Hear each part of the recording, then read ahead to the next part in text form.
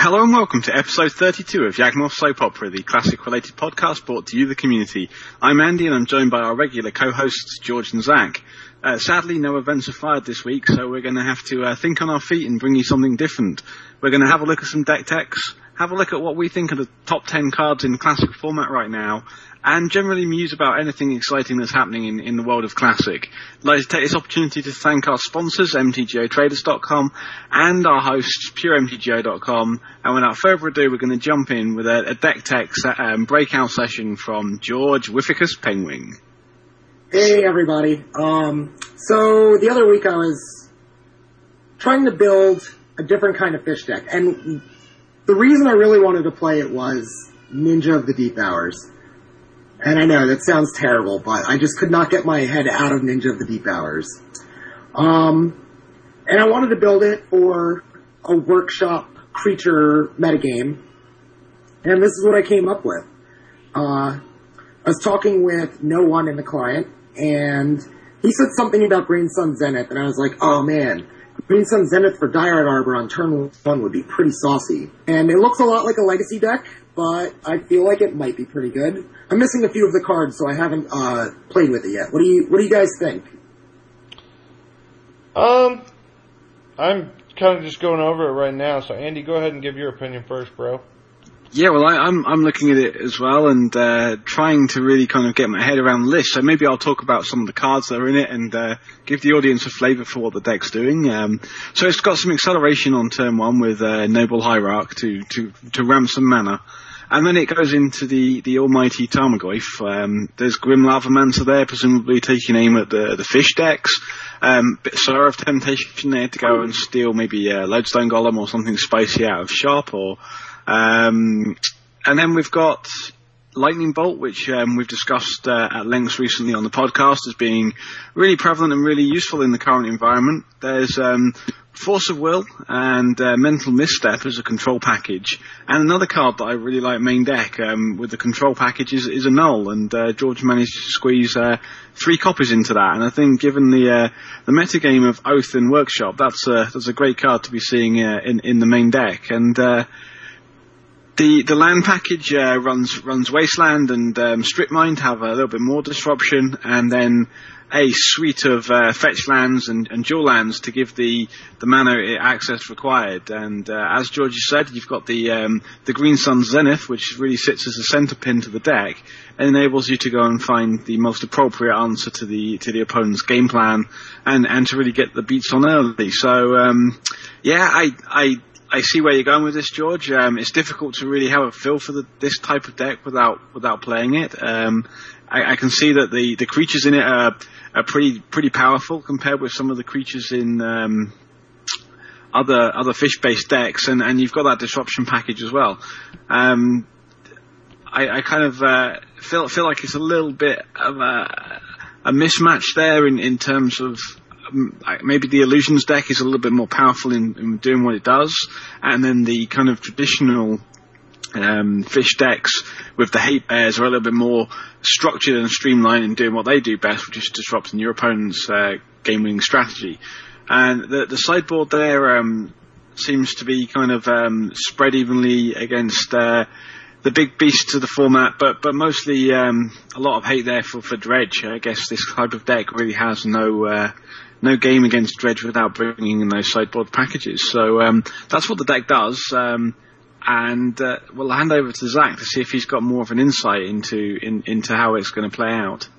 Yeah, I'll say the deck actually has a little more game against Dredge than what you're giving it for. It has, with the Green Sun Zenith and the Scavenging Ooze, it has a 4-pack of Scavenging Oozes. It also has 2 Grim Lavamancers that, while they look innocuous, they can ping one of your other creatures and kill all the bridge from belows.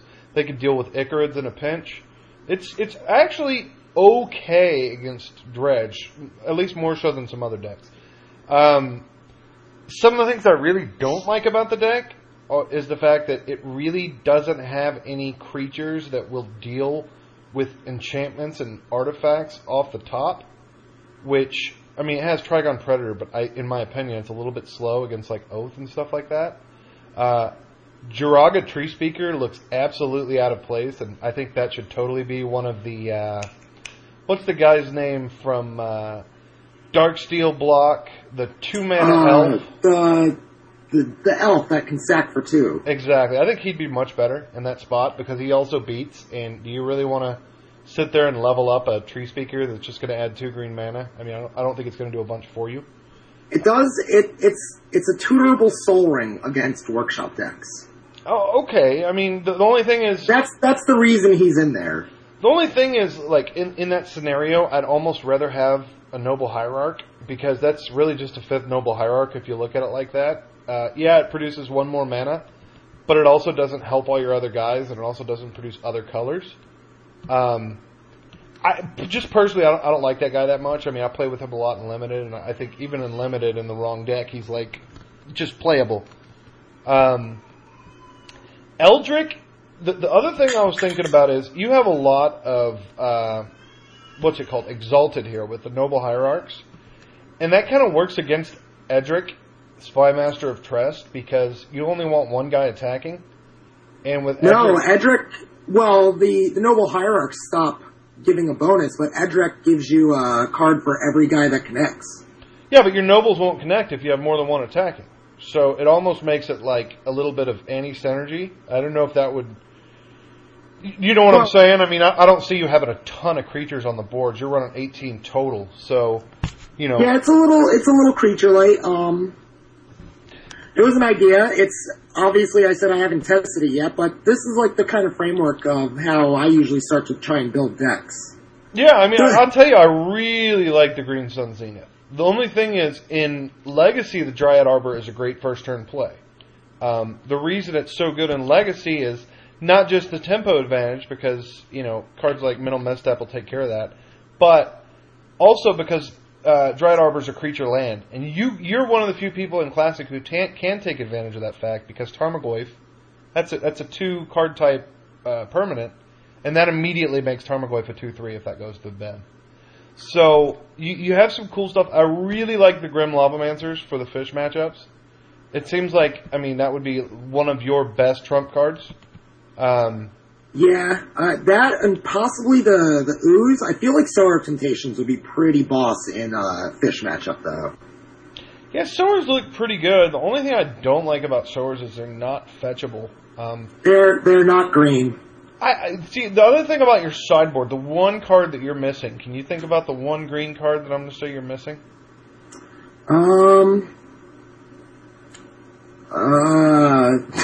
Don't say Natural Order, because that thing's $70. No. Blank the last blank.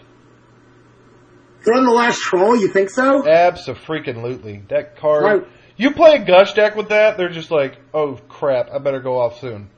I would definitely jam a Thrun in my deck. Thrun is a boss, especially with the Green Sun Zenith.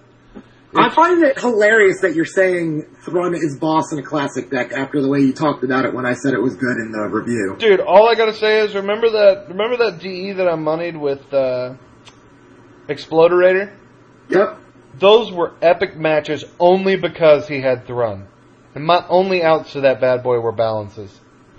Those were epic. That was Blazelix, I believe, back in the day. And he put those in there because I challenged him too. I'm telling you, dude, those things were boss. So I like the deck. I'd like to see what happens with it. I think another option for you would be like Fire and Ice or something like that. Yeah, I've recently started trying Fire and Ice in my 4-color control deck. And it's working pretty well because you can't Mental Misstep it. Yeah. I like it. So next we've got Grim Long as drawn up by Andy. Well, hardly drawn out by me, I guess. So this is a deck that I put together really for some fun times in the tournament practice room rather than being kind of a classic tournament viable deck. The history of it really stems back to Vintage, where burning long decks were really very, very strong in the format. They used to run Burning Wish and Lion's Eye Diamond, and Yawgmoth's Will at this time used to sit in the sideboard, so you'd be able to go really busted and then Burning Wish for the Yawgmoth's Will, so basically increase the number that you had, but you also have the Lion's Eye Diamonds. Anyway, the deck evolved, and one of the iterations that it finally got to was Grimlong, which was a card which tried to abuse the portal tutor, Grim Tutor, which enables you to search for a card, put it into your hand, and then shuffle your library and you lose 3 life.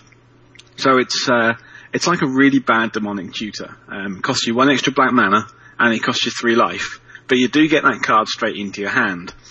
And really, at the heart of this deck, it's a Tendrils of Agony based combo deck. The only way to win is to cast that game winning card from Onslaught block, which enables you to storm your opponent to death for 2 per storm copy.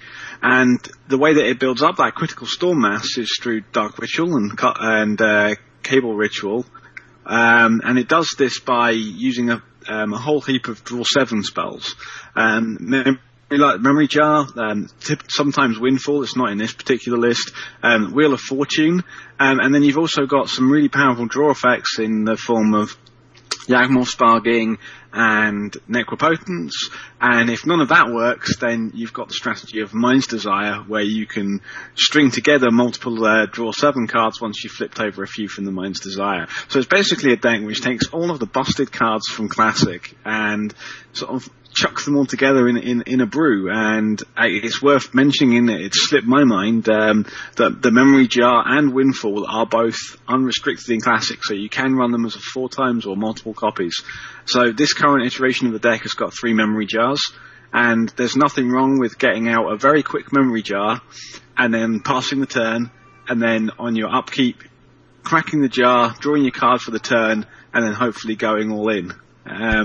You've got the amazing play of Dark Ritual into Necropotence on turn 1, which is an old favourite of mine. Absolutely love doing that.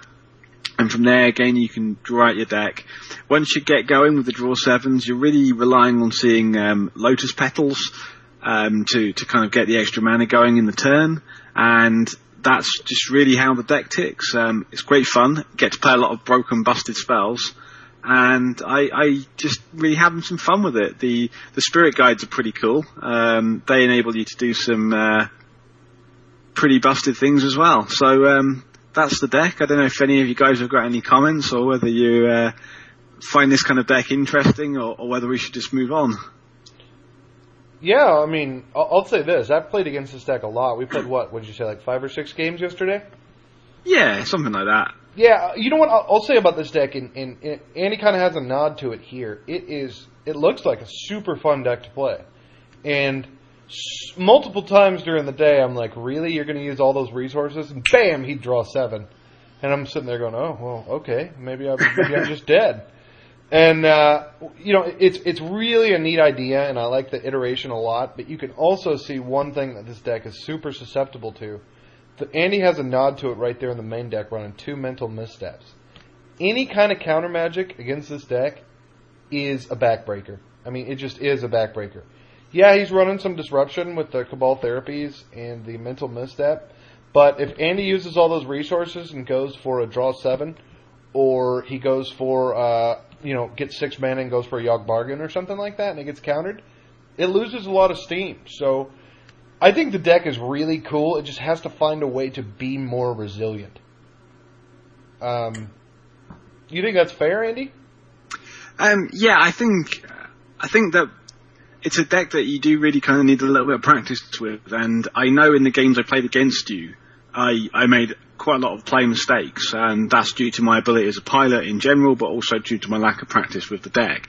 So I think in a more capable pilot's hands, after a bit more practice, I think there can be some tighter plays which will give this deck a little bit more of an oomph. But that said, I don't know if it can ever be competitive without the Black Lotus, the Time Walk, and the Ancestral Recall, which really, and obviously the Moxen, which make the deck really tick in Classic, but in Vintage. But even then, it's fallen out of favour. It was a really powerful deck back in sort of 2004, 2005.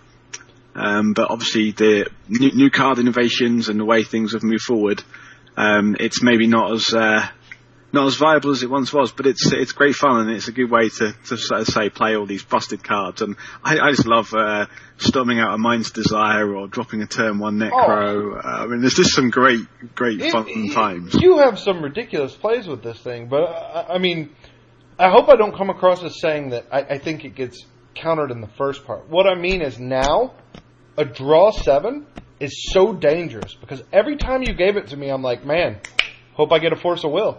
You know what I'm saying? Because both sides get the 7. So that's why this deck pretty much fell out of favor once they lost Burning Wish.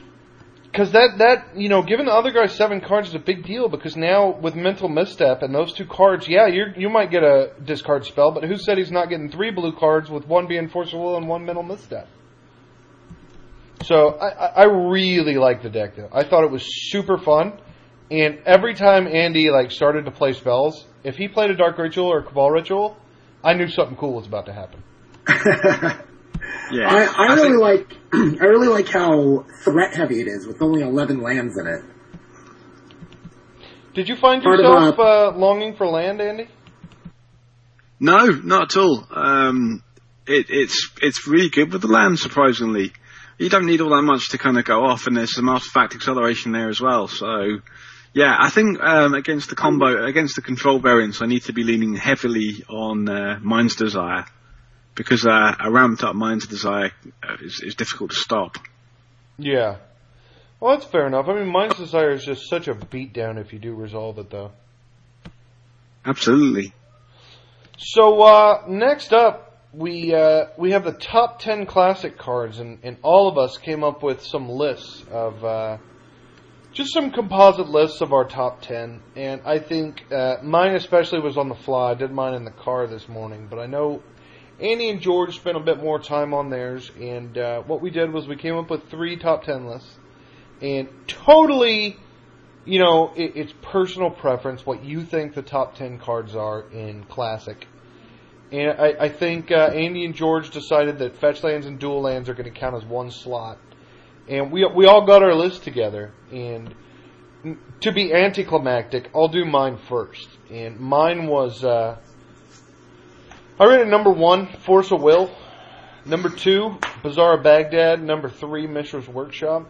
I started with those because each one of those are really the pillars of their respective decks. I mean, yeah, Force of Will decks might be behind an Oath, it might be behind a Gush engine, but I think Force of Will is the driving factor in those decks, even though it doesn't win the game by itself. Number 4 and number 5, I have 2 ubiquitous tutors that are both restricted, and both would be, I would 4X on almost every deck that ran black, and those are Demonic and Vampiric Tutor. Number 6, I had Soul Ring. Number 7, I had Tinker. Number 8 was Strip Mine, and number 9 was Wasteland. I think Strip Mine is a little bit, it's better than Wasteland. That's the only reason I put it higher. As far as overall usage, obviously Wasteland's higher because there are more in the decks. And at number 10, I put the card I thought was best for fighting most of these decks that are out right now, aside from the uber linear strategies like Dredge, is Nature's Claim, which is an amazing one-drop disenchant that with a very negligible drawback that came out a couple years ago. So we also had a scoring rating attached, and we'll make a composite list using that scoring rating and see the composite top 10. But let's go ahead and go to Andy. What was your list there, bud? Yeah, I took a kind of similar view to you. Force of Will is obviously the best card. It's the only card really that can stop the complete brokenness of the format and break up those really abusive turn 1 plays.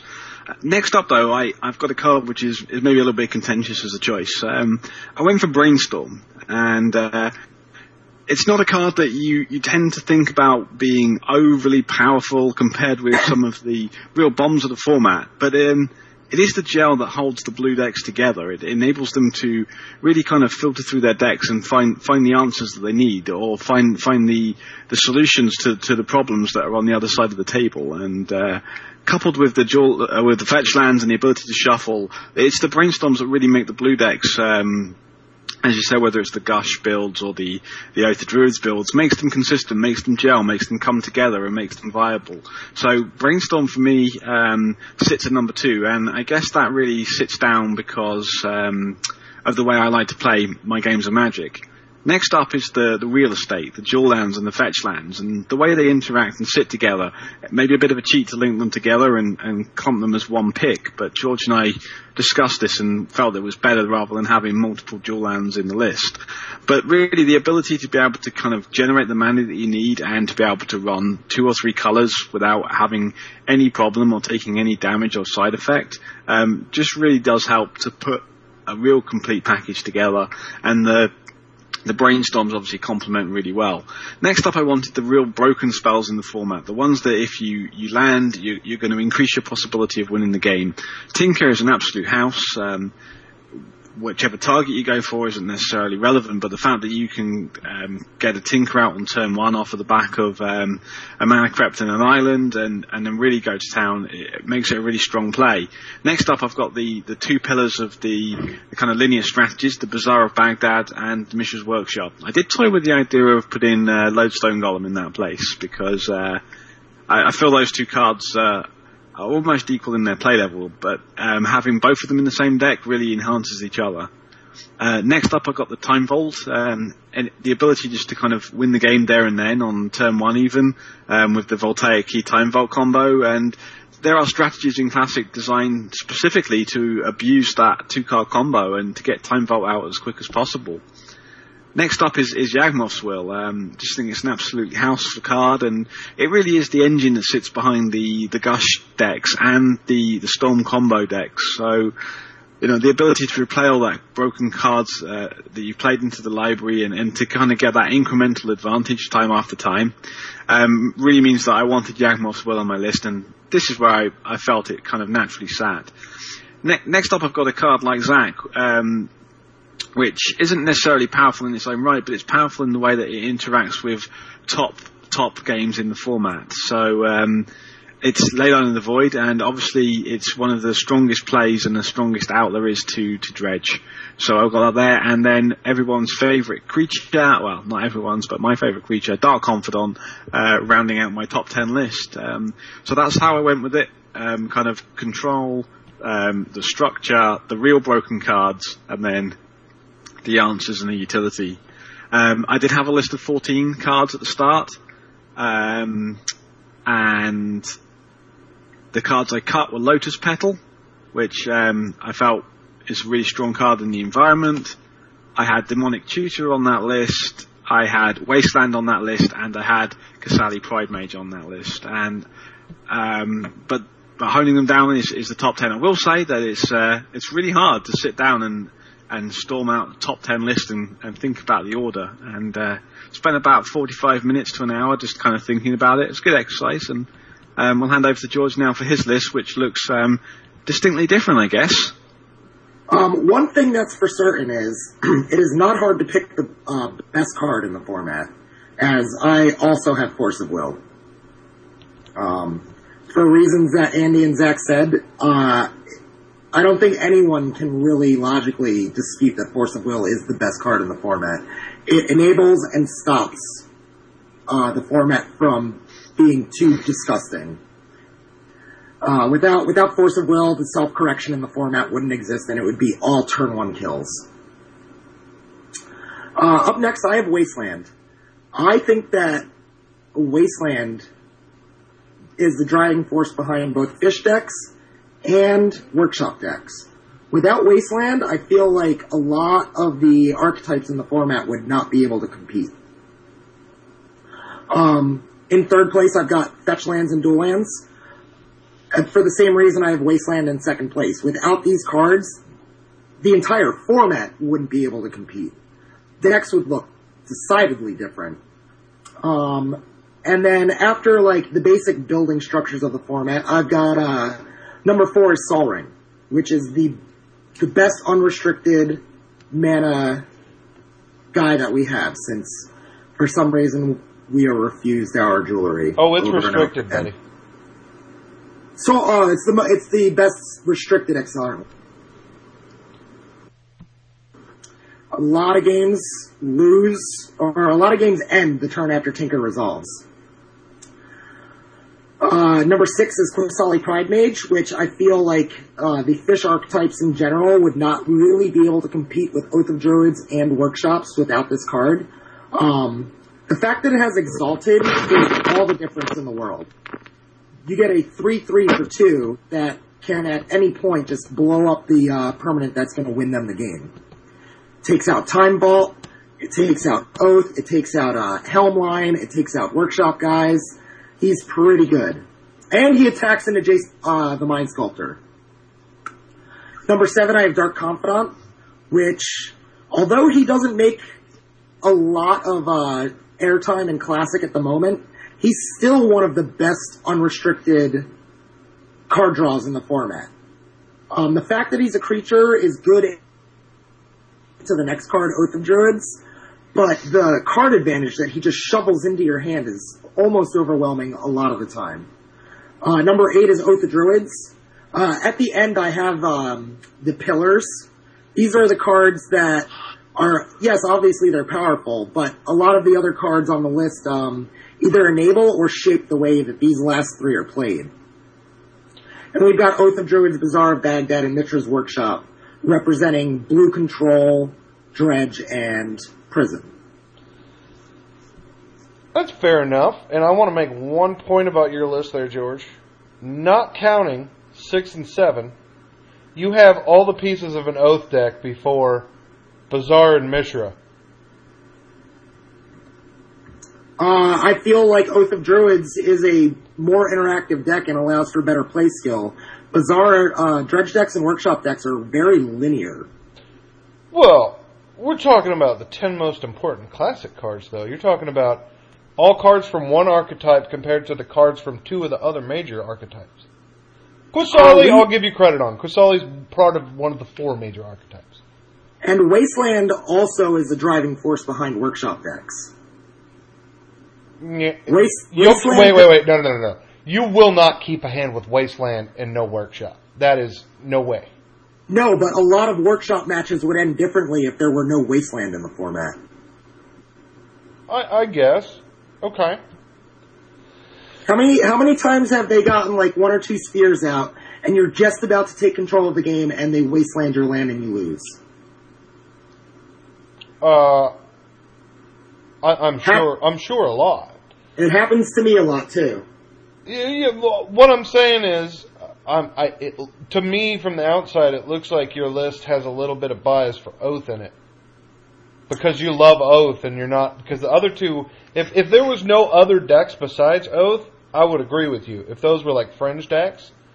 But the reason I'm even saying anything is, I think those are the 2 most, at least, Workshop. Maybe not Bazaar, which I rated Bazaar, I think, higher. But I think those 2 cards could arguably be the most important behind Force of Will. That's why I rated them there, because those enable entire archetypes, and if those didn't exist, those archetypes wouldn't exist.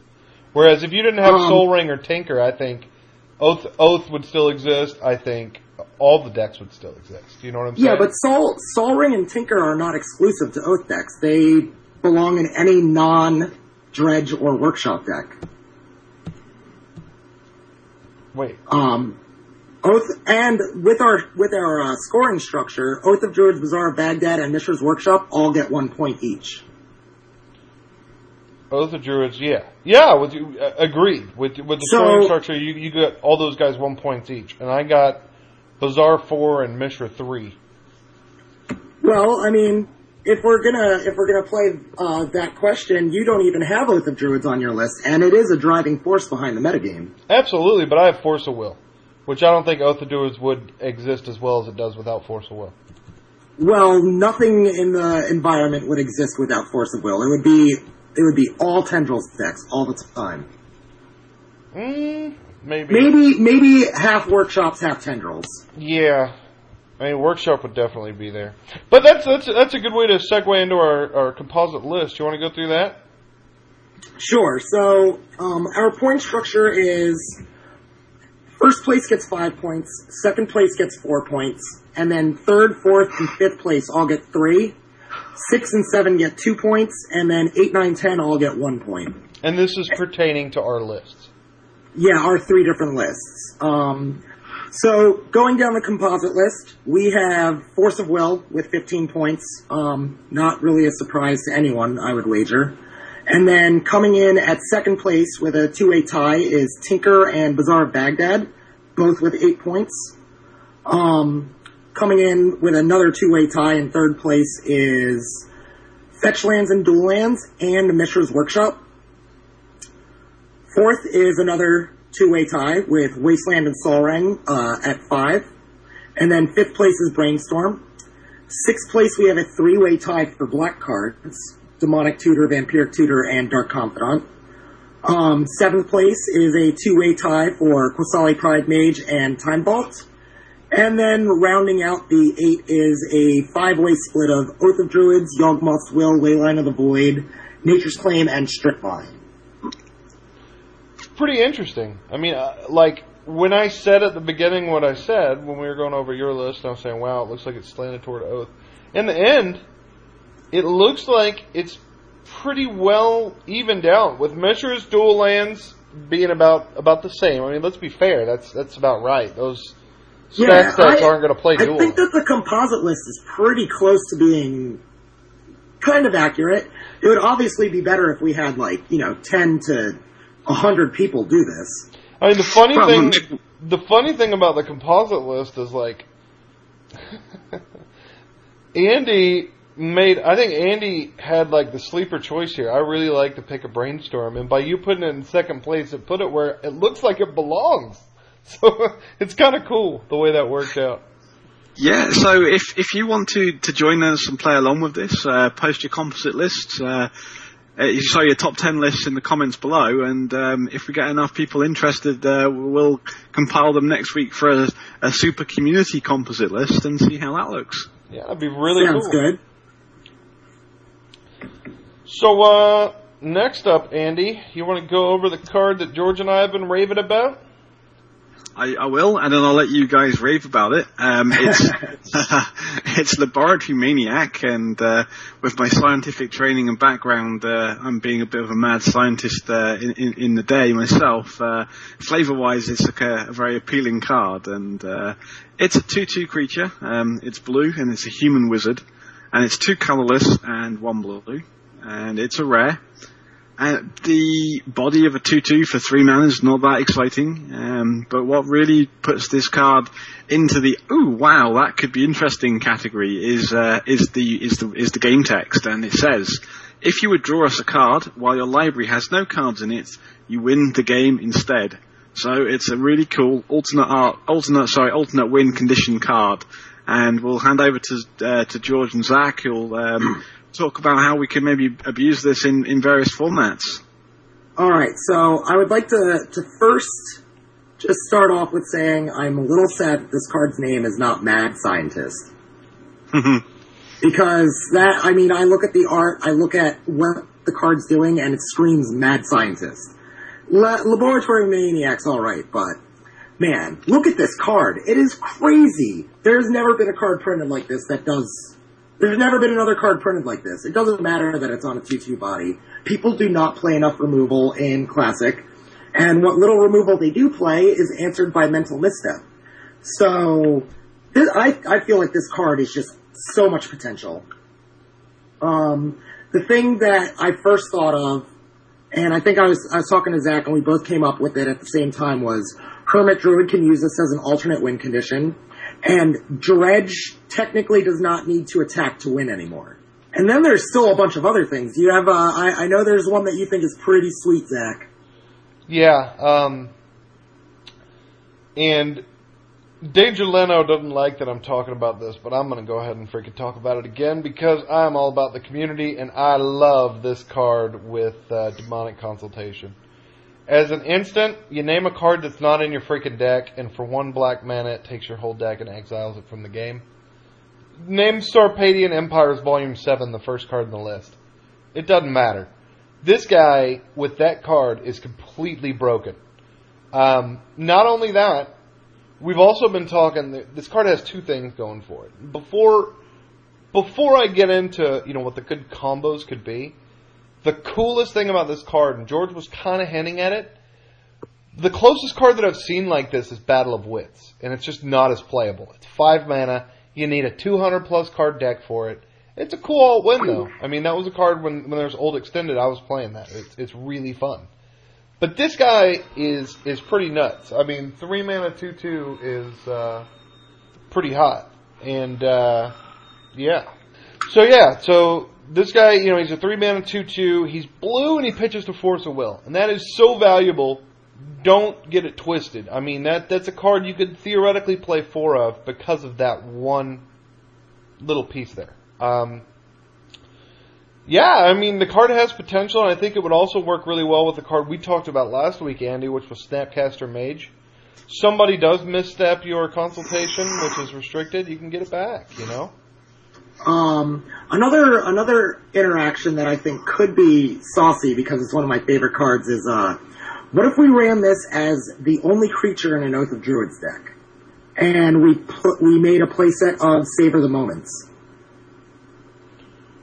That way, if you can get your Oath down and you can activate it, chances are you'll activate it, flip up the Maniac because you have to, and if you have 4 copies of Savor the Moment in your deck, you might have one in your hand. You cast it, activate the Oath of Druids again, and then mill your entire deck and win during your draw step. Yeah, that is true. I mean, that's another way to look at it. I like the fact that you could run one of these guys and do that. The only thing that scares me a little bit, and the same thing would scare me with Demonic Consultation, is the removal. And I think in the format, maybe it's great to have Mental Misstep, but you need the Mental Misstep right then. And the problem with Mental Misstep, at least for me, is I'm a little bit overzealous with it. I'll use it early in the game. I'll stop a Brainstorm when they have a fetch out. I'll stop obviously I'll stop a Duress. Stop a Soul Ring, stop a Mana Crypt, a Mana Vault. There are a lot of 1 CC spells. I feel like this deck would be built to win on like the second or third turn though, so I feel like if you were playing this deck and it were built like that, like let's say we're building a Storm deck shell that has 4 Maniacs and then the Consultation in it. Mm-hmm. Your Mental Missteps are going to stop a Swords of Plowshares or Lightning Bolt. Yeah. I feel like you would hold it in that instance. And if you're not playing with LEDs and tutors, you can run Force of Wills as well. Yeah, I mean, true enough. I like I'm saying, I love this guy. I think he's a great card, and I think he's going to be totally playable. Finally, I'm starting to get excited about Innistrad as a set. I mean, I don't know about you guys, but before Snapcaster and before this guy, I was like, meh. I know George was excited. I am pretty excited. Werewolf boy, but. So, Andy, what do you think about the Maniac? Have we changed your opinion, or do you still think he's kind of eh? Well, I just think that he's very vulnerable compared with other combos that just win.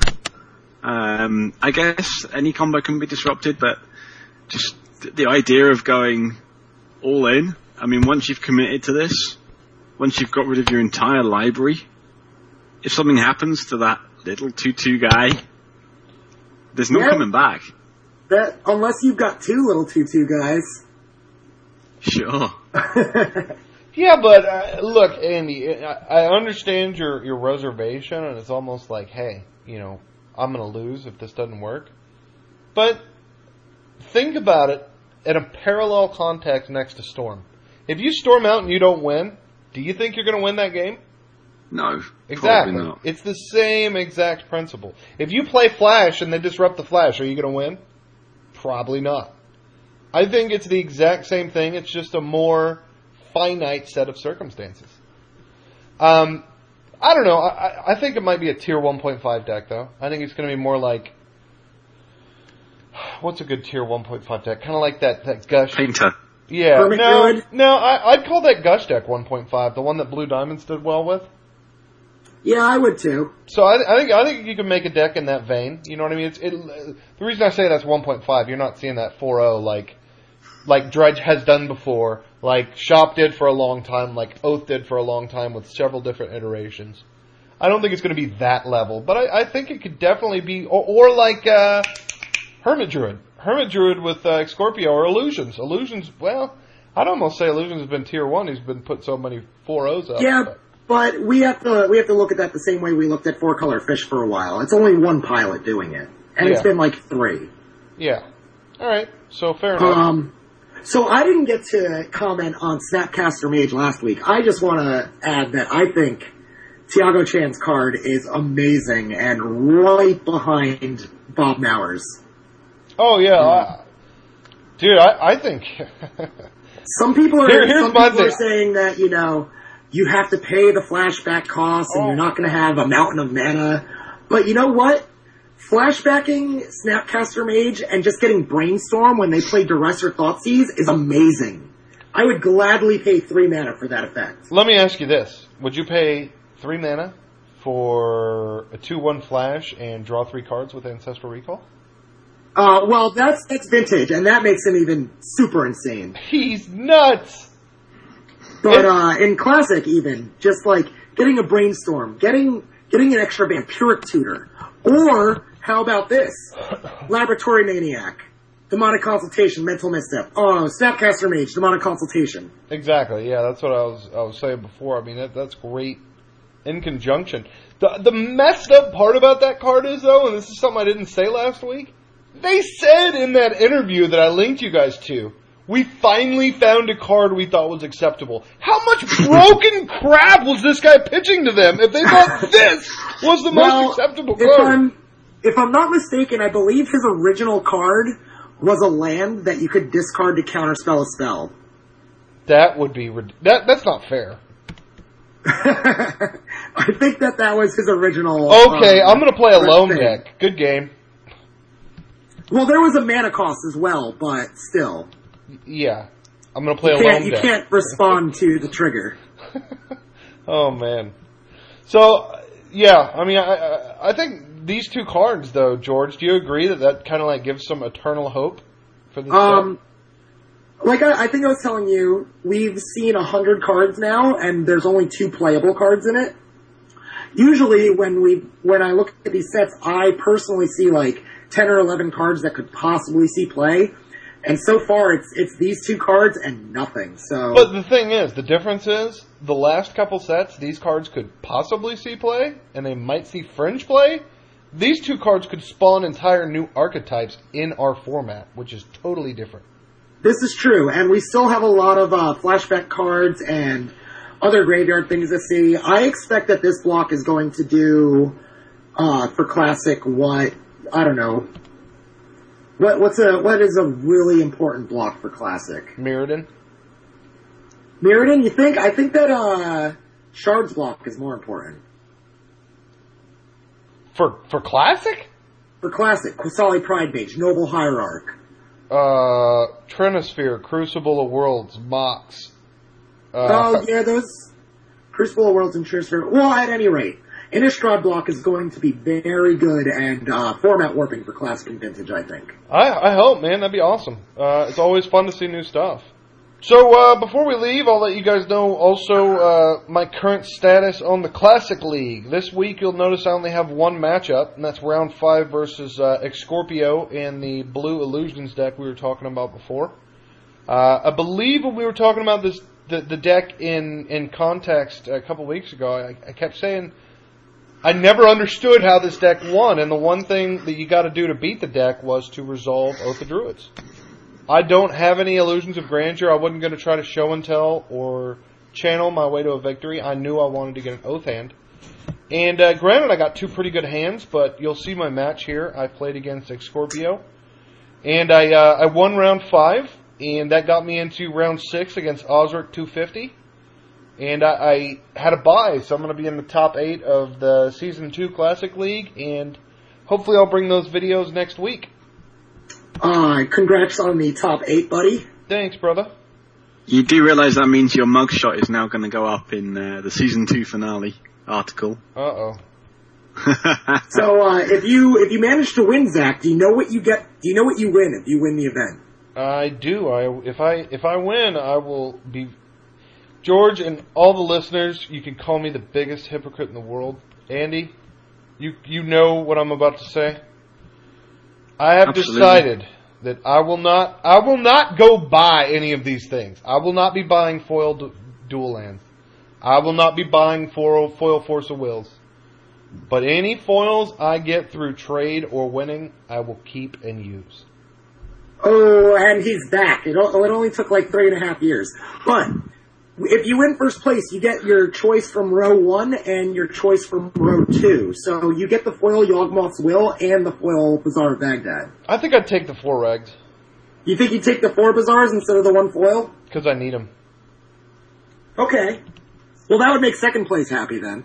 Well, I mean, it depends. Honestly, I'm going to look at it monetarily. I don't want to get ahead of myself. I don't necessarily say I'm going to win the whole thing. I would love to if I get all creature matchups. We're saying if. If I get all creature matchups, hell yeah, man. That's what I want to do. I hope I do, but if I get really hardcore, control matchup, it's going to be a lot harder. That the deck, I played that deck with a purpose in mind, and that was to go against a fish heavy metagame, and that's kind of what I got really lucky against 2 really good dredge players, 2 Clan Mates, Backgoods, and the Wild Dog, and that's the difference. So, are you worried about seeing goblins in the top 8? I love you, the Magic Man 22, but I want to play you so bad. Let's do it. You are my preferred partner in the top 8, good sir. So is there any dredge in the top 8? I don't know. I don't believe that the standings are posted yet. Yeah, the standings won't be posted. We do know that goblins, Green White Hate, and Oath of Druids, or Shoth of Druids, are all in the top 8. No, it's not Green White Hate, actually. It is Black White Green Junk. Oh, Osric is playing Junk. Yeah, he's actually playing some cards that are pretty good against me, like Diabolic Edict and Caracas, and yeah, I mean, he has some cards that definitely could hurt me. Oh yeah, Junk is definitely better than Green White Hate. That's interesting. Not that I hope he beats you, but I hope he does well so that other people might pick up Junk. That would be fun to watch. The only problem with his deck is he's running things like Birds of Paradise, and that's like, oh, you're going to turn my deck on for free? Cool. Yeah, against Oath of Druids, that is pretty rough, but as the 4-color fish master has proven, Birds of Paradise are pretty good against workshops. Yep. So definitely Absolutely. Cool, guys. Hopefully it'll be a fun tournament, and I'm excited about it. Cool. Well, that rounds us out for this week. If you've got any feedback, leave it below, and as long as it doesn't involve bullet points, we'll take you seriously and try our best to incorporate it next time out. We'd like to thank PureMTGO.com for hosting us and MTGOTraders.com for sponsoring us. And unless you guys have got any more, I'll see you in 7. See you guys. Have a good one, guys. Late.